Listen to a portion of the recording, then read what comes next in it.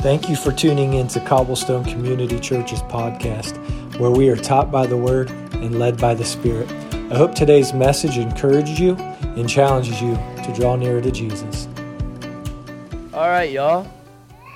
A lot of times we're like, church is, it's the worship and it's the prayer. And the reality is I've come to really, really, really treasure just being together. And you'll notice there's kids in the room, and they're probably going to cry. They're probably going to crawl under the seats. They're probably going to do a lot of things. And what you'll see to start happen, especially as you get a little older, I'm 40, I'm not that old, but you can almost feel it happen, where you're like, someone did tell that kid to shut up. Right? But what that's doing is revealing that you think what's going on with you is more important than what's going on with them. And so just being together is part of sanctification, which is I want to love that family. And so I just want to say we love you, families. Kids, I'm so glad you're in the room today. And I've said this before. I'm going to try to talk short because I knew you'd be here. Every time I've ever said that, I'm going to try. And really, the topic we've been on this last month is, what is God like? And it's the fascination of my life. Like, what is he like? And not what do people tell me he's like, not what do the camps tell, like the different camps of denominations and churches, what is God like, but what is he really like? And if you're here, I'm assuming you're somewhat on that same journey trajectory. I want to know God. And so if we sat down and I said, hey kids, what's God like? What do you answer? And that answer we talked about, it really changes how you live. Because if God is distant and far off and mad at you, you will live like this. A little bit like, is he going to drop the hammer on me? Or if God is close and loving and like a father, you'll pray different, you'll say things different, you'll live different, you'll spend your money different. And so really, what is God like? And so often, I feel like you can fill that in. Like, if we were to sit honestly, we could say, the Lord is gracious. Is the Lord gracious? Yeah, and you'd say amen because he's been gracious to a guy like me and men and women like you. And I can recount the times in my life. Can you recount the times in your life where God's been gracious to you? Is God faithful? And why do we know that God is faithful? So we can, number one, we can do it on a personal level. Like he's been faithful to me when he said he'll save me and never leave me. He never has, and I'm still his. Then you can go scripture and you say God makes a covenant with a man named Abram who becomes Abraham. Father Abraham had many sons. Right? That guy. And he promises that he's going to bless the whole earth and that his descendants will be as many as the stars in the sky or the sand in the desert. And then Jesus Christ, a son of Abraham, is born. And there are many spiritual sons and daughters in Christ. So yeah, God is faithful. Is God holy? Absolutely. And so we can make some lists. But when you start talking about knowing God, I just sat and I pondered this all week. So often when we talk about God, we're like, well, let me tell you his attributes. Let me tell you his characteristics. He's holy, he's loving, he's kind. And really, I was scheduled today to talk about God is love. Is God love? And why do we know that? Why do we know that God is love? Where do we hear that phrase? In what book that you should have? Yes, kids, thank you. The Bible, fool. That's what she's like, the Bible. The Bible tells us, 1 John's going to go in great lengths to say, if you don't love, you don't know God. And I wanted to kind of contrast that our world has this idea that if you're loving, then you'll accept everything people do. But then I really felt kind of like a swing in me of like, okay, we talked about God is omnipresent, which means he's what? Everywhere. We talked about how God is omniscient, which means he has all knowledge. He knows all the things. So you in this room, I don't know where you were last night, but who does? I don't know if you want to be here or not right now, but who does? I don't know what sin you have in your closet back home, but who does? Right, so when that just like, some people that freaks them out, they're like, I can't hide from him, and I'm like, yeah, you can't hide from him. So when I pray, I'm known. And when I come to God and I've not had a good week and I struggled, I don't have to be like, God, I'm so happy that I'm blessed by you, and act like it's not good, because he has all knowledge. And then we talked last week that he's omnipotent, omnipotent. He has all the power. If God wants it done, it don't get done. That's anyway. It's going to get done. It's going to happen. And then I thought, we've talked about God's attributes, but we really haven't talked about, well, let's talk about getting to know him. Do you know God? I heard a yes from a small voice, and that's just like beautiful. Because it doesn't matter if you're 5 or 85. Everybody in this room was made by God for God. And Jesus Christ came on a rescue mission, not to bring you to some superficial, observant knowledge, but an intimate communion with God. And so I don't know, maybe you just came for a baby dedication. And you're like, I can't wait to get out of this room. Great. But first thing you need to know is God wants to walk with you. He died on a cross 2,000 years ago so that he might. And if you want to know God, today you can. The reality is a lot of us, we don't make God the biggest part of our view, and I think that's what's kind of haunting Christianity these days. So we want to know God. I want to know that God is loving because I want to know that I'm loved. I want to know that God's patient, so that how's that play out for me? So a lot of times we approach God for us. But God is self-sufficient. It's one of his attributes. His immanence, his immutability. It's a lot of big words that we sit and we stare at and people make charts of. Actually, I found a chart and I was going to print it off, but then I was like, that'd just be a waste of ink. And they make big charts and they cross-section them and they're like, this is God's attribute here, and we memorize these attributes. And then we're like, do you know God? And they're like, I think I do. Well, I'm like, do you talk to him? Do you sit with him? Can you feel God's presence? I mean, I'm not even asking like right now. I'm saying, is that a possible thing that you can do as a human? And you start asking these attributes, and the reason we're doing this whole month is we want to make God the biggest part of our view at Cobblestone. Not you. Which in American Christianity offends people. So this church isn't about you, it's about, right. This whole sermon can't be about you, it must be about, the whole Bible is not your story, it's whose? God's. And so really, I know that seems like, you're like, duh. Who thought it was about people? A lot of people do. A lot of people come to church because they're like, what about me? How am I going to get fixed? Where's God going to fix me? But a me-centric theology will only take you this far. A God-centered theology will expand your whole world. And so we want to make God the biggest part of what we want to study him. I want to stare at him. And if Moses can sit with God in a tent of meeting and talk to him like a friend, I want to learn how to do that. If Jesus Christ says that anyone that comes to me, they must believe it. When they receive me, they'll be born again, and then they'll be a whole new person. I want to do that. And then I want to learn how to walk with him and talk with him. I want to know. I want to know him. But what we do is, some of you right now in this room, if we could actually talk honest, but we're in church, so we'll lie. But if we could talk honest, no, you know what it is. Like, you come to church and you're just like, people ask you how you doing, you're like, your marriage is on fire, you just slapped your kid the other night, and you're like, how you doing? You're like, never been better. Just so blessed right now. Little struggles at home, but we're good, you know. Sanctification's real, right? You laugh at, like, that's what we do. But if we could talk honestly, and I said, do you know God? Some of you are here and you long to know him. But we get so used to being far away from him that we write whole theologies that make him very far away.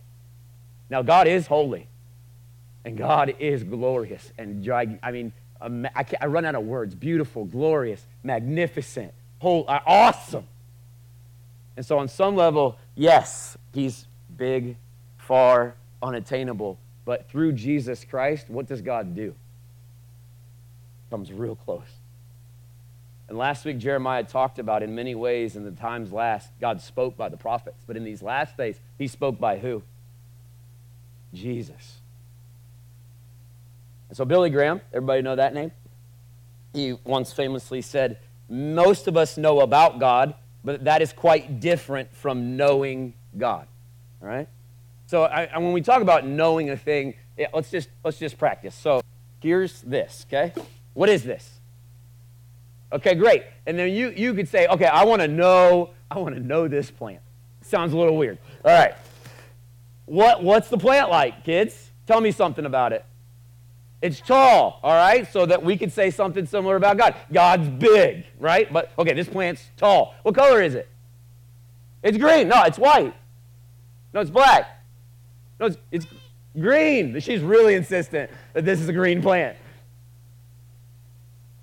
Love the feedback. This is good. Tell me something else about the plant. It's bushy. We can go all the details, and that's kind of what we do with God sometimes, right? And then some of us, because we're going to go to school and seminary, we're going to stop talking about God, and then we're going to start talking about the things that hold God. We'll start talking about the temple and the tabernacle and all the things that go with God. And then we'll talk about, all right, well, the church, it holds up the truths of God. And we start setting up these ideas and these knowledge points, and it's not bad. Because you can follow God in Scripture, and you can find out a lot about Him. You read the Bible. Actually, we love the Bible here. It is the base for knowledge of God because it's His self-revelation. It's God showing off who He is. It was God's intention that the prophets and the kings and all the people of God would write this down. Moses, write this down so the people won't forget. So whose idea was it that the Bible would be where it is right now? God's. Why? Because He wants to be known. When we read the Bible, sometimes, though, you can read it and you can find out God is holy. And we find out that God is holy when Moses approaches the mountain of God and it's on fire and smoking and the people tremble in fear, and then God goes, I am holy, don't let them come up here or they'll die. Don't even let your livestock touch the mountain that I'm on or they'll die. Why? Because He's holy. He's different. He's other. It's like the sun. If you get too close to the sun, what happens? It's not even you thought about burning. You just were like, you were and then you weren't.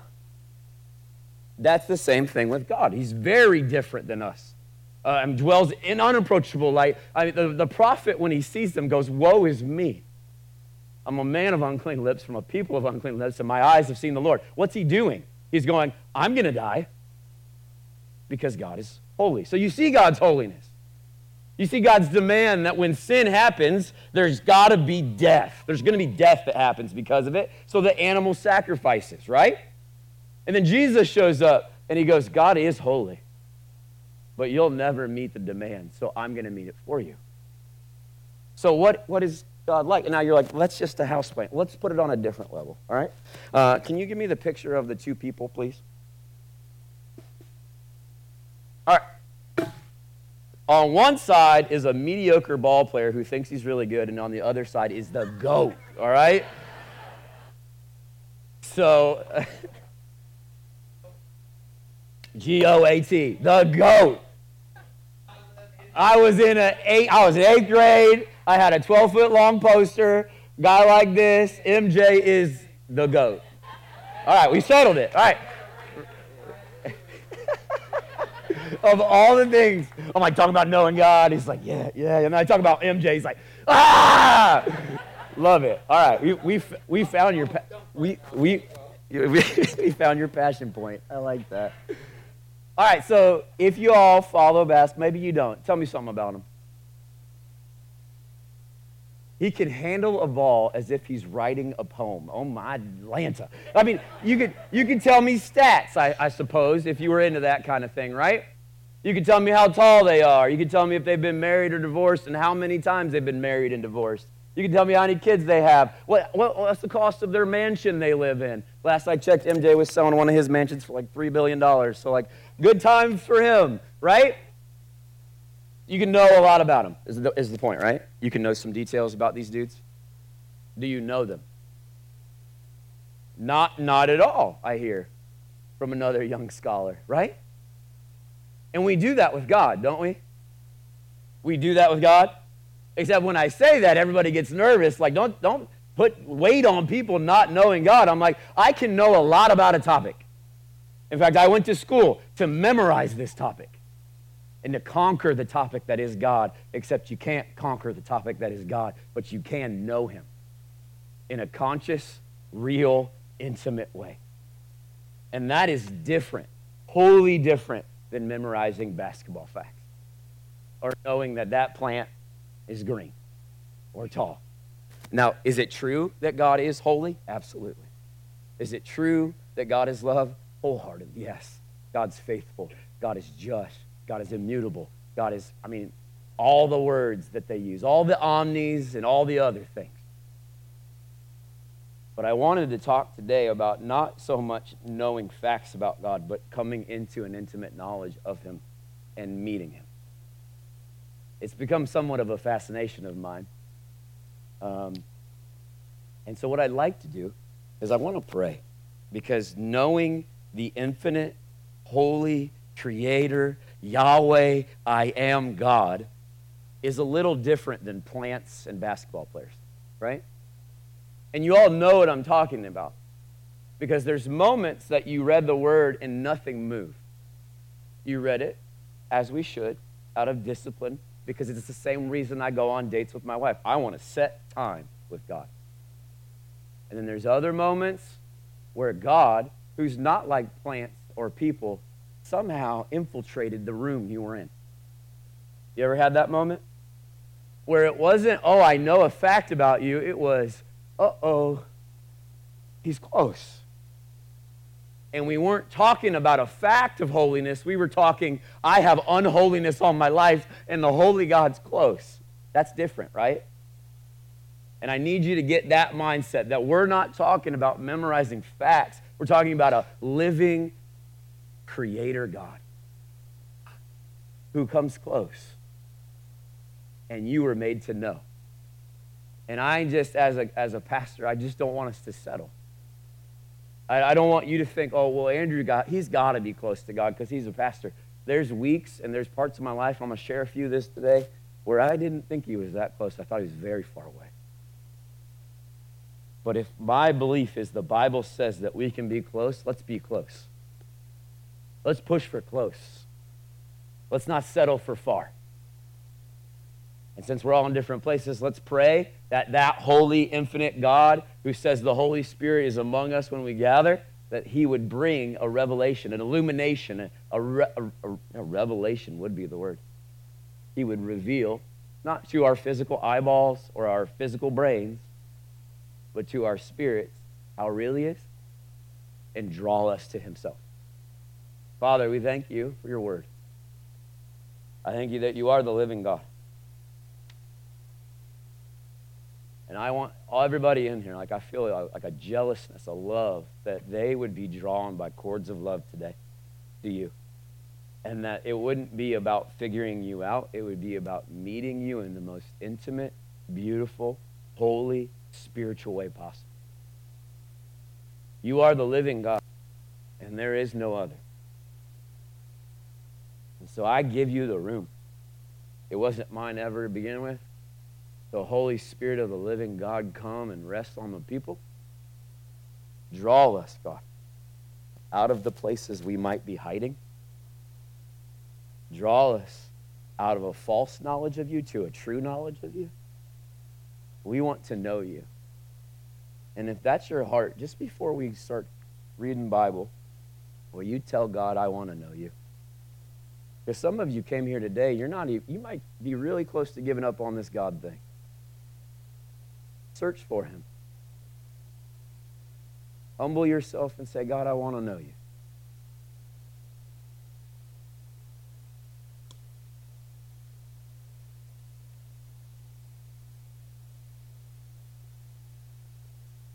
So Lord, we don't come with a lot of words. We just quiet our souls.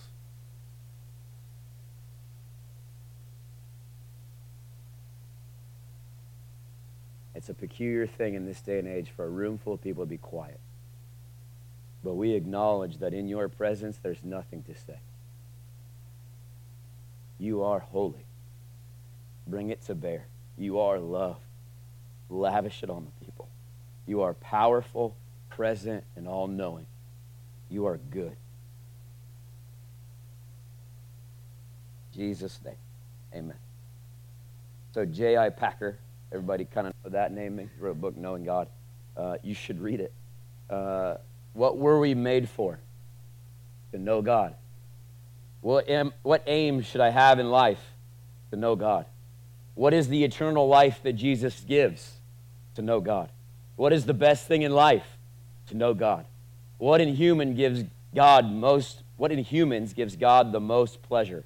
Knowledge of himself. And J.I. Packer was a brilliant mind. He passed away not that long ago. And these are the thoughts that theologians have pondered, and these are the thoughts of the people of God. Could we know God? And in the Old Testament, the Old Covenant, you could know him, but he was far off because you were separated. There was a whole curtain, there was a whole temple complex, there was a whole worship structure that said God is there and you're here. And best be glad about that because you'll die if you come close. But at the death of Jesus Christ, what happens to the temple? What happens to the curtain in the temple? What happens to it? Yes, it rips from top to bottom, opening up between God and man. And now we're not in the old covenant, we're in the new and better. Which means we get to come into the presence of God.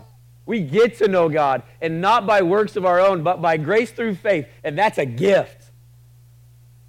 And you're like, I know that. Most Christians, they know it, but they don't know it.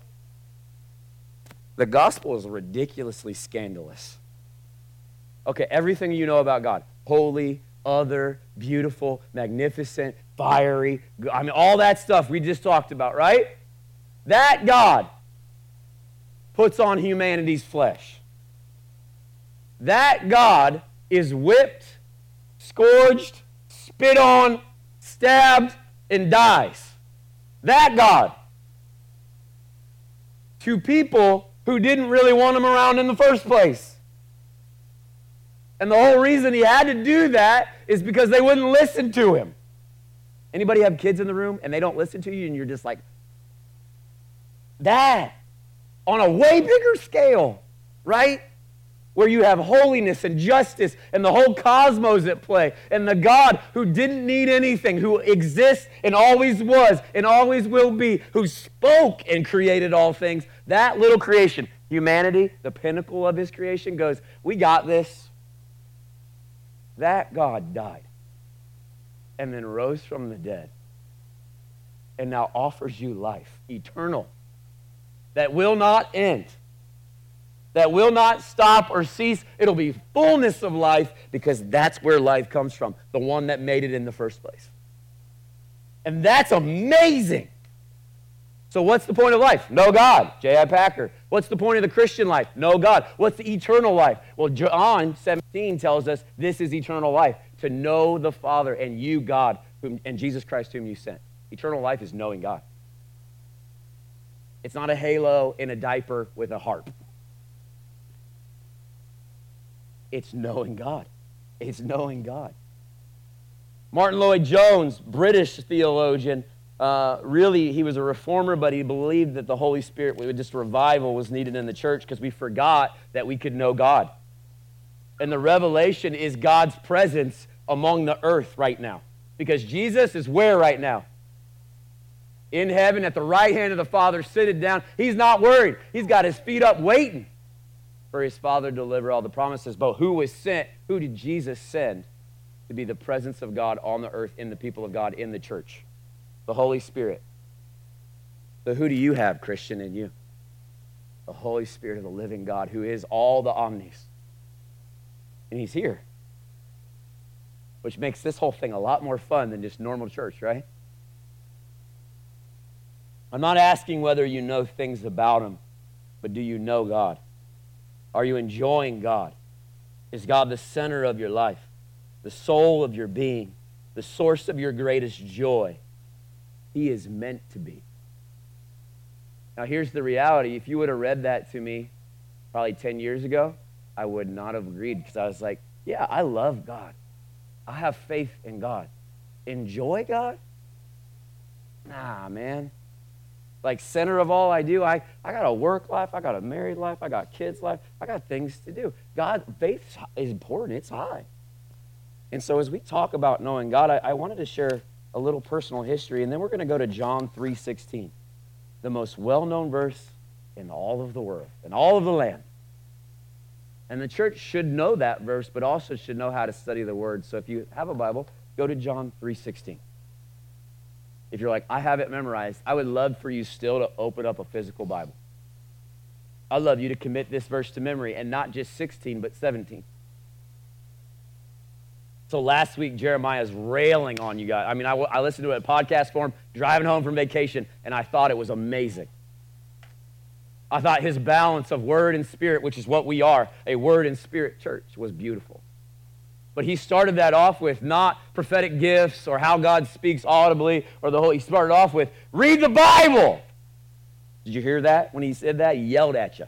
And I was like, somebody needs to do it. You're like, okay, God, lead me. And I'm like, okay, God, what do you like? Like I can just keep, filling in the blanks, right? Because we do believe that the baseline for knowing God is the revealed Word of God. How do I know that I'm full of the Spirit of God? Because the Bible tells me. How do I know to test prophetic utterances? Because the Bible tells me. So if I don't know the Bible, I can't do the Spirit stuff. And if I'm doing the Spirit stuff, you know where it'll lead me? The Bible. It's just a beautiful, it just fits all so perfectly together. And so I wanted to do a verse that people seem to think they know, John 3:16. Y'all know it? Can you say it? For God. I get nervous too. I'm probably sweating. Yep, I get nervous. But can you recall, before we talk about how God saves people, which is what John 3:16 is, it's a conversation between Nicodemus and Jesus late at night. Because Nicodemus didn't want to be seen with Jesus. And he begins to ask him questions like, teacher, we know that if you can do this stuff, like, heal people and really raise people from the dead, you got to be something cool. And Jesus begins to explain to him, hey, if you can't understand physical things like the wind blowing, you're not going to be able to understand the kingdom of God and being born again. And so when we talk about knowing God, can we stop talking as scholars for a second and talk as lovers? I did this a couple weeks ago, and do you remember when God got your attention? Do you remember? And was it because you were sitting in a class and someone exegeted perfectly some verb tense in Greek? Probably not. Maybe. Praise God. Wasn't like that for me. I was 17. I had done all the things you're not supposed to do, and I got shipped off to camp to fix me. And I fought hard not to get fixed. And I was around a campfire, and a person told me, John 3:16, and told me the gospel of Jesus Christ, that God had become man and died, and that any sins and any background I had could be washed clean, and I could be made new. And I was like, oh, that's kind of cool, but not for this guy. And I walked away from that campfire, and I was 20 yards away, and God showed up. And he went, Andrew. And it wasn't out loud. It was to my heart, wow, what is that? You know what the world offers, and I did, and you know what I offer. Choose. And it wasn't you'll choose right now. It was choose. It was like a beckoning. It was come here. And that night changed my life. And I went home and I burned all my drugs and all my stuff and my rap CDs. I made jokes about that. Tupac got burned that day. So it's I understand, in my life, that was the calling of God. That's when my life with God, I started to know him. And up to that point, I went to church camps before. I went to all the Sunday schools and the felt boards, and I had knowledge of God. I had knowledge of God that day. Everything changed. Literally, my affections for things of the earth went away. I didn't want them. I wanted God. I ran through the halls of my high school carrying a Bible, yelling at people that Jesus was real and could save them and was better than any drug they could ever do.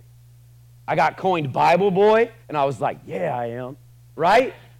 Yeah, I am. I started debating teachers. My science teachers hated me. I was just evolution's not real. All that stuff, right? And I was in love with the Son of God. I was in love with him. I had never known anything better. And he freed me from years of slavery. And then I was okay, well, now I got to get serious, so I'm going to go to school. And I went to school, and I tried to master the topic of God. And I got the Greek, and I got the Hebrew a little bit. I quit Hebrew because it's hard, really hard. But I memorized systematic theology, and what started to happen is I went from a true, genuine sitting with God, loving him, to I'm going to figure you out. And there wasn't anything wrong with that. It was out of a genuine desire, but I spent those years, like around 24, I want a knowledge of God. I want to know how he works, and if he's kind of explained to us how he works, I'm gonna learn it. Some of you are here. I love it. Because where does it start in a relationship? When you're getting into a relationship with a girl, guys, how does it start? Well, you start learning that she really likes pizza, so you just start showing up like a goofball with a heart-shaped pizza. Right? Starts with friendship. And you do learn facts. You learn that her eyes are green, and she's 5'3", and she's fiery and feisty, and she'll fight you. I'm talking about a real person. Right? You start learning that, yeah, they like pizza, or they don't like asparagus, or Brussels sprouts are a no-no, or like, hey, this is when their birth date is, this is their favorite place on earth, this is what they feel when they do this. You start learning about them, and that doesn't mean you actually know them on a deep level, but you do know stuff about them. That's how it starts with God, too. It's the same thing. I know stuff about him. And then there's I wanted to know God, and I met him, and so then I was like, I want to learn about you. And I spent those years and I loved it, guys. I really loved it. And then around age 30, I was pastoring here, and I was preaching, and it was about a 7-year stretch where I would have told you I had mastered the knowledge.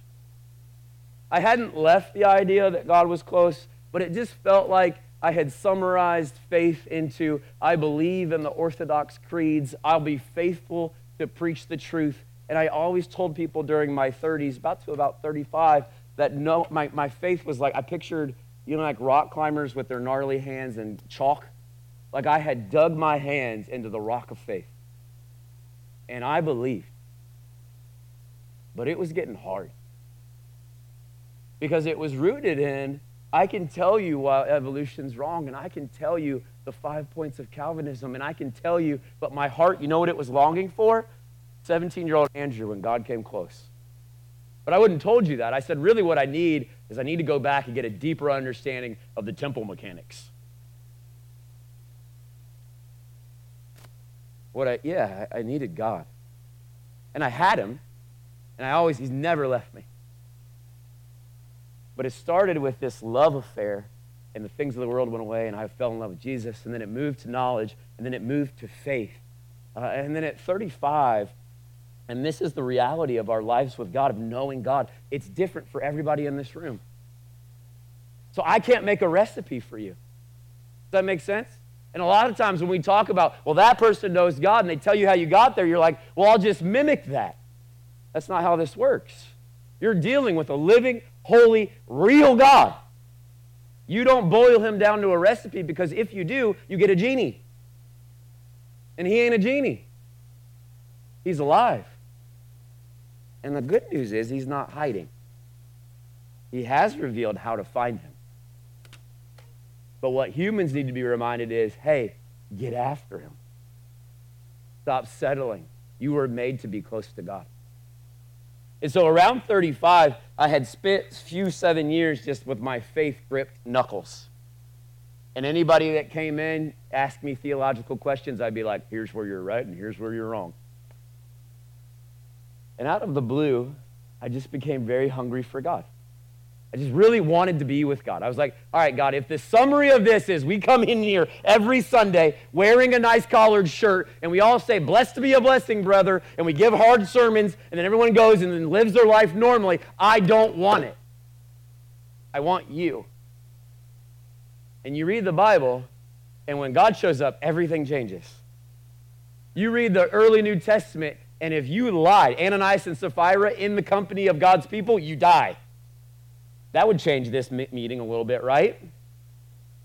If you were like, God's there. Be careful what you say. It would change how we gather.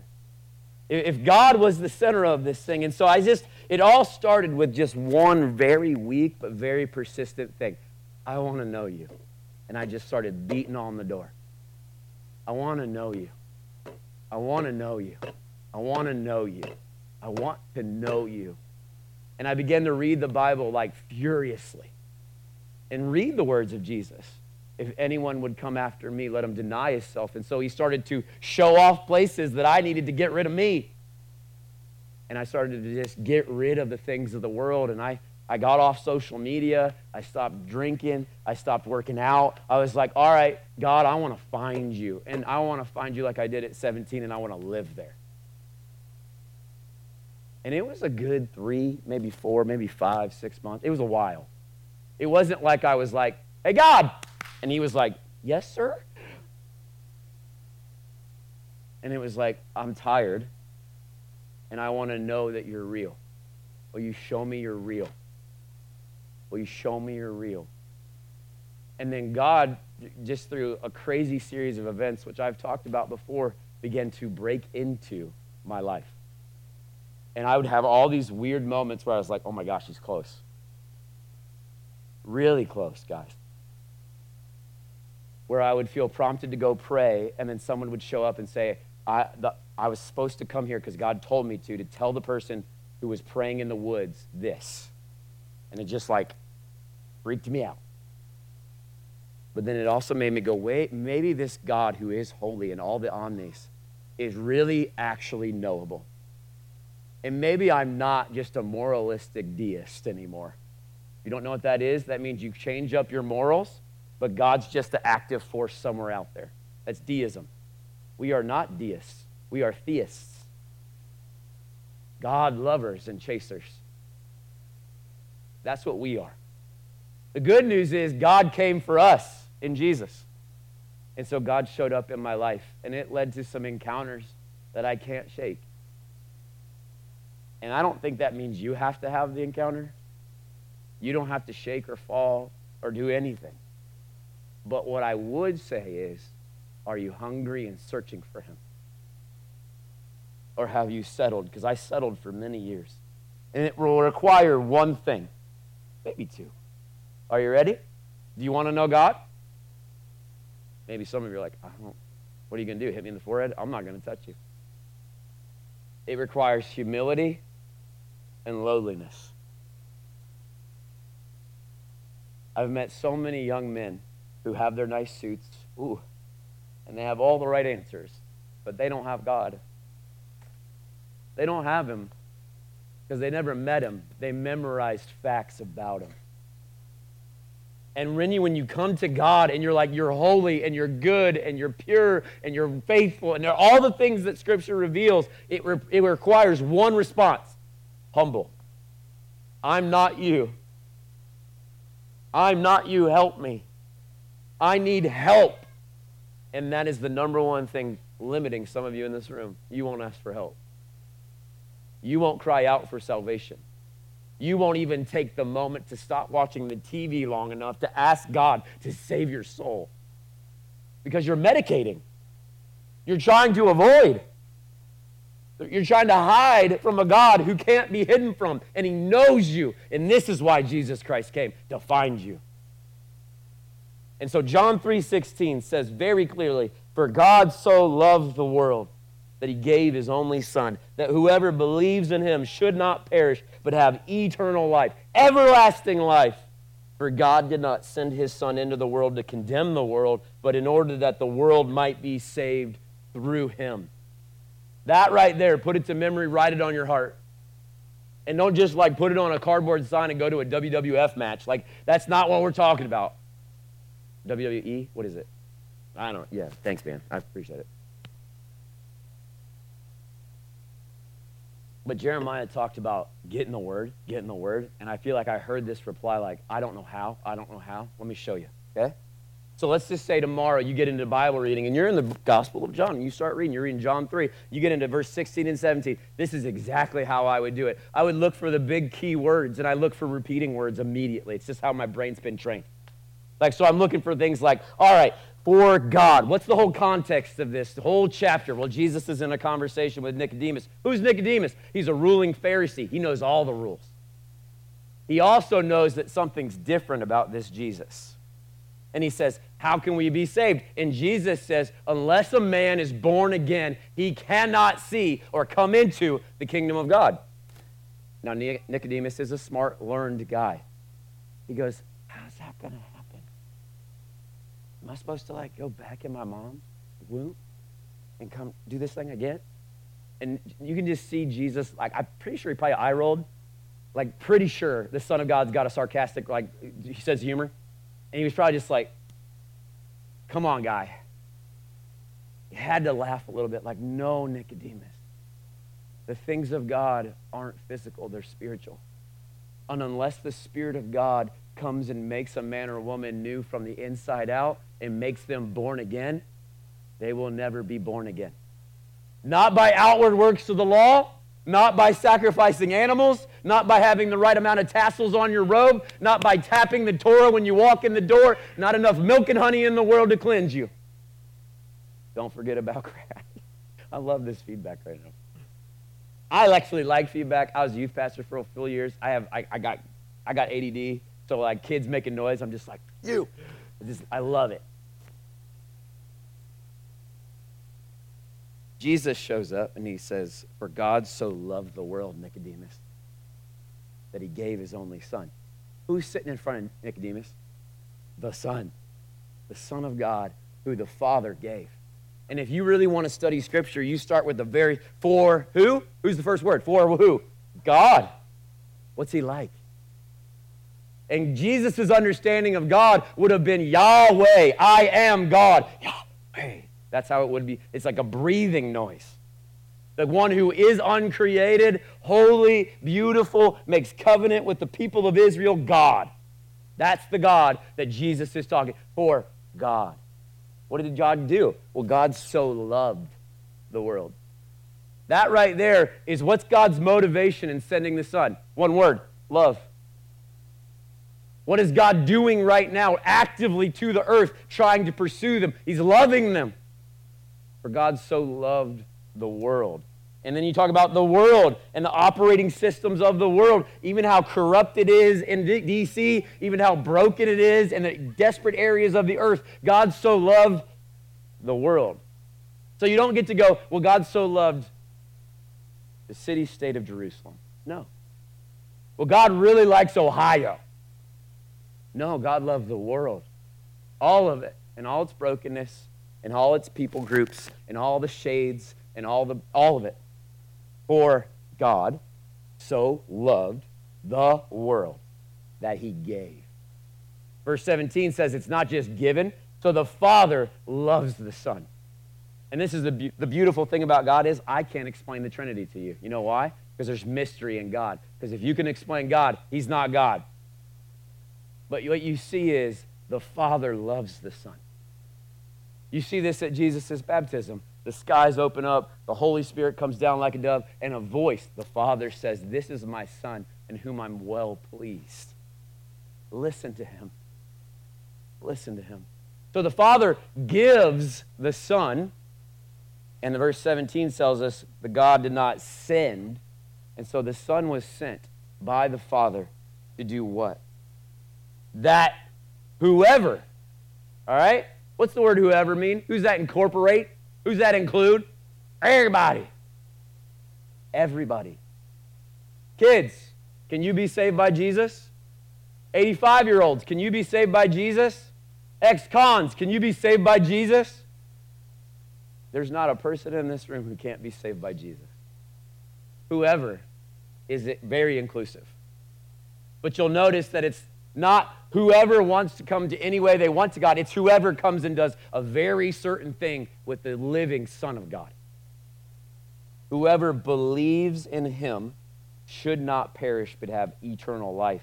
And so you get to this idea of believing.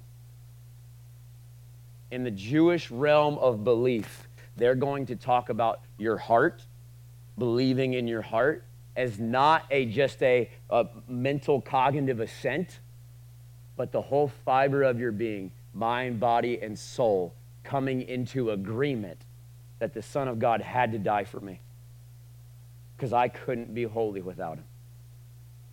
And that I will gladly come under the lordship of God on high, because I was made to be there, but I rebelled from that place, and Jesus brings me back. That's belief in Jewish realm. Belief in normal American life is, well, I think it's a true fact, and I don't want to go to hell, so yeah, Jesus. And I feel guilty enough that I'll go to church every Sunday, but no lordship and no submission. But belief in this verse means so much more than just saying it's a true thing. It means coming into agreement and alignment with the things of God. Whoever believes should not perish. So if you do not believe, what happens? You perish. But will have eternal life. And this is why the death of God's people is not a sad thing. It's a victory. It's a rejoicing. We still struggle with it, and it can hurt. For God did not send his Son into the world to what? To condemn the world. But what did God come to do? To save it through him. This is the gospel. This is the door to know God. Do you want to know God? Then you'll need to humble yourself, get low, and come and repent of your sin and believe in Jesus. And if you're in this room and you're like, I've done that, then you're clean. And the road, the path to God is open. Except so often we're told, well, he'll forgive your sins, but don't look for him in everyday life. No, look for him in everyday life.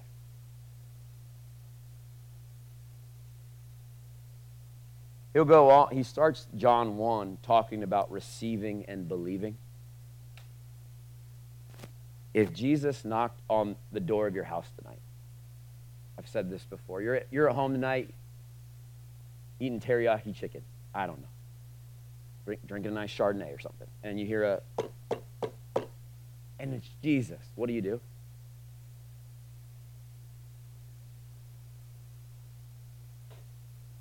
Doesn't matter.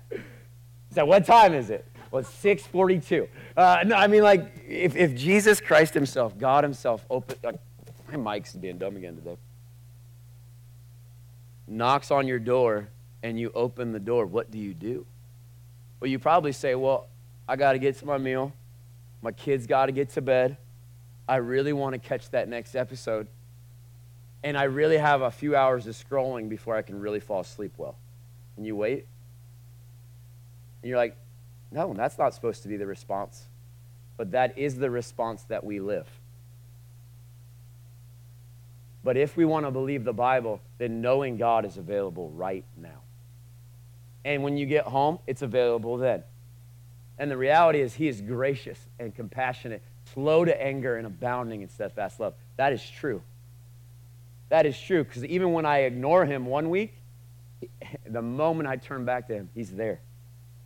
Because he's gracious and slow to anger and abounding in steadfast love. But what I want to remind you of is he's findable. And how do I know that? Well, Hebrews 11:6 says, and without faith it is impossible to please him. For whoever would draw near to God must believe he exists, and he rewards those who seek him. God rewards those who seek him. Jeremiah once said, you'll find me when you search for me with your whole heart.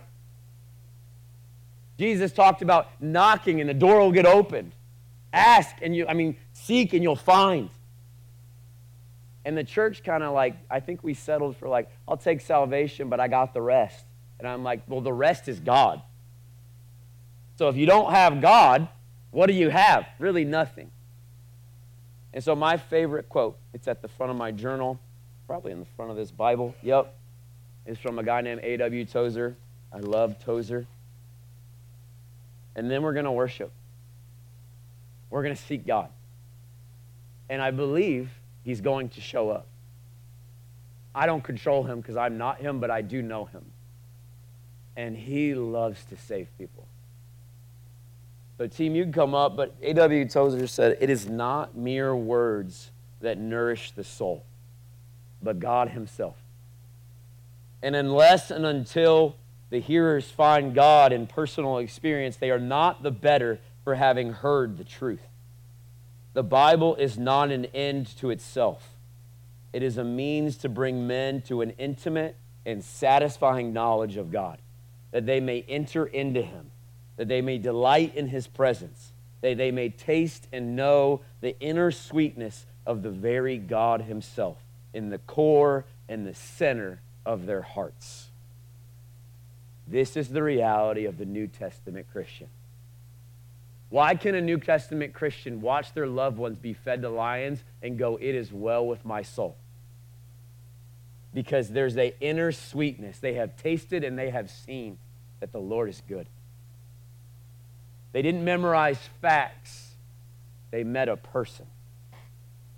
And so what we're going to do, we're going to respond to John 3:16. God so loved the world that he gave his son. Whoever believes in him, whoever comes to him, whoever receives him, who opens the door and goes, "Get in here, Jesus."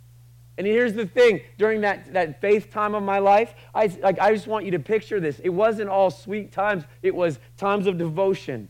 It was times of setting a table for the Lord and being like, I hope he shows up. I don't control him. But I love when God's presence shows up. And it's real. And some of you, you are starving. You are thirsty. You are literally parched. But you have a river of goodness waiting for you. If you would seek him.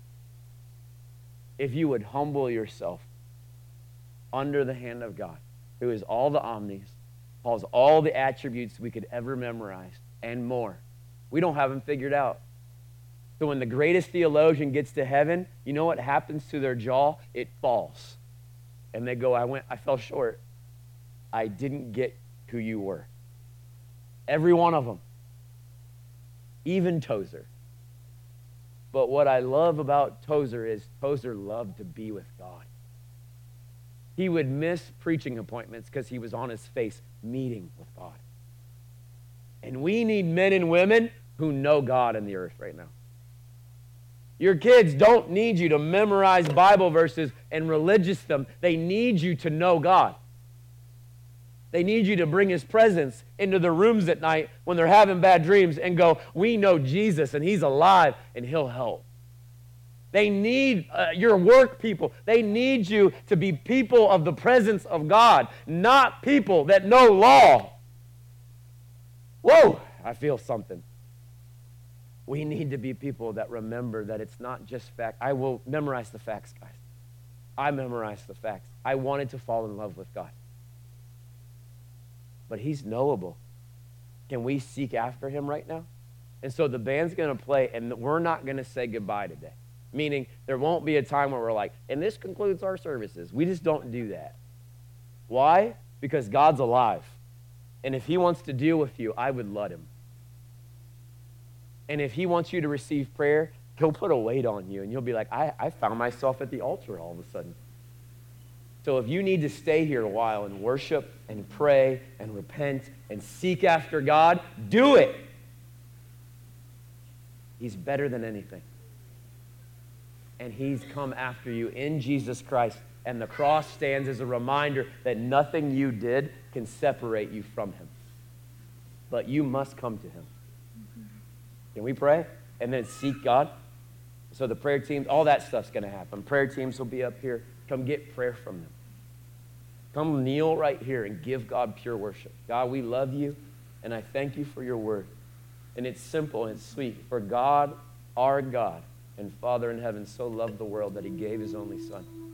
And that you, Jesus, you are the Son, and you are perfect and spotless, the Lamb that takes away the sins of the earth. Thank you for giving the Son, Father. Thank you, Jesus, for being faithful to die and live a life we couldn't live. Thank you that when we come to you, our sins are forgiven, and we are made new and born again. I pray people would be born again in this room. That the Spirit of God would come now and put a weight and a fire upon the people in this church. That we wouldn't be people of just knowledge, but that our hearts and our heads and our whole being would know you.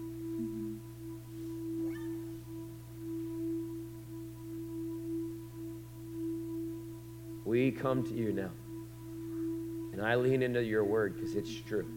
You spoke it, that if we seek you, you're a rewarder of those who seek you. And I've known long enough that you are the reward. You're the treasure we're after.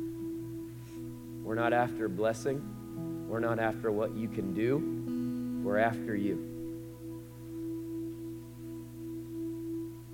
And so come now, Lord, and draw men and women to yourself. We come out of hiding because we weren't hiding to begin with. And I ask for the holiness and the power and the fire of God. I ask that this would become a room that is like holy ground where Moses had to take his shoes off. I ask that we would not take lightly your promises, but that we would enter in. Would you draw us, God? We want you. We want you. And we want you. So stay or go or sit or kneel or cry or hands in the air. You do what you got to do, church. Let's seek the Lord and worship him. I hope today's message has been a blessing and an encouragement to you. If you would like more information, you can find us at www.cobblestonechurch.com. Have a great week and God bless.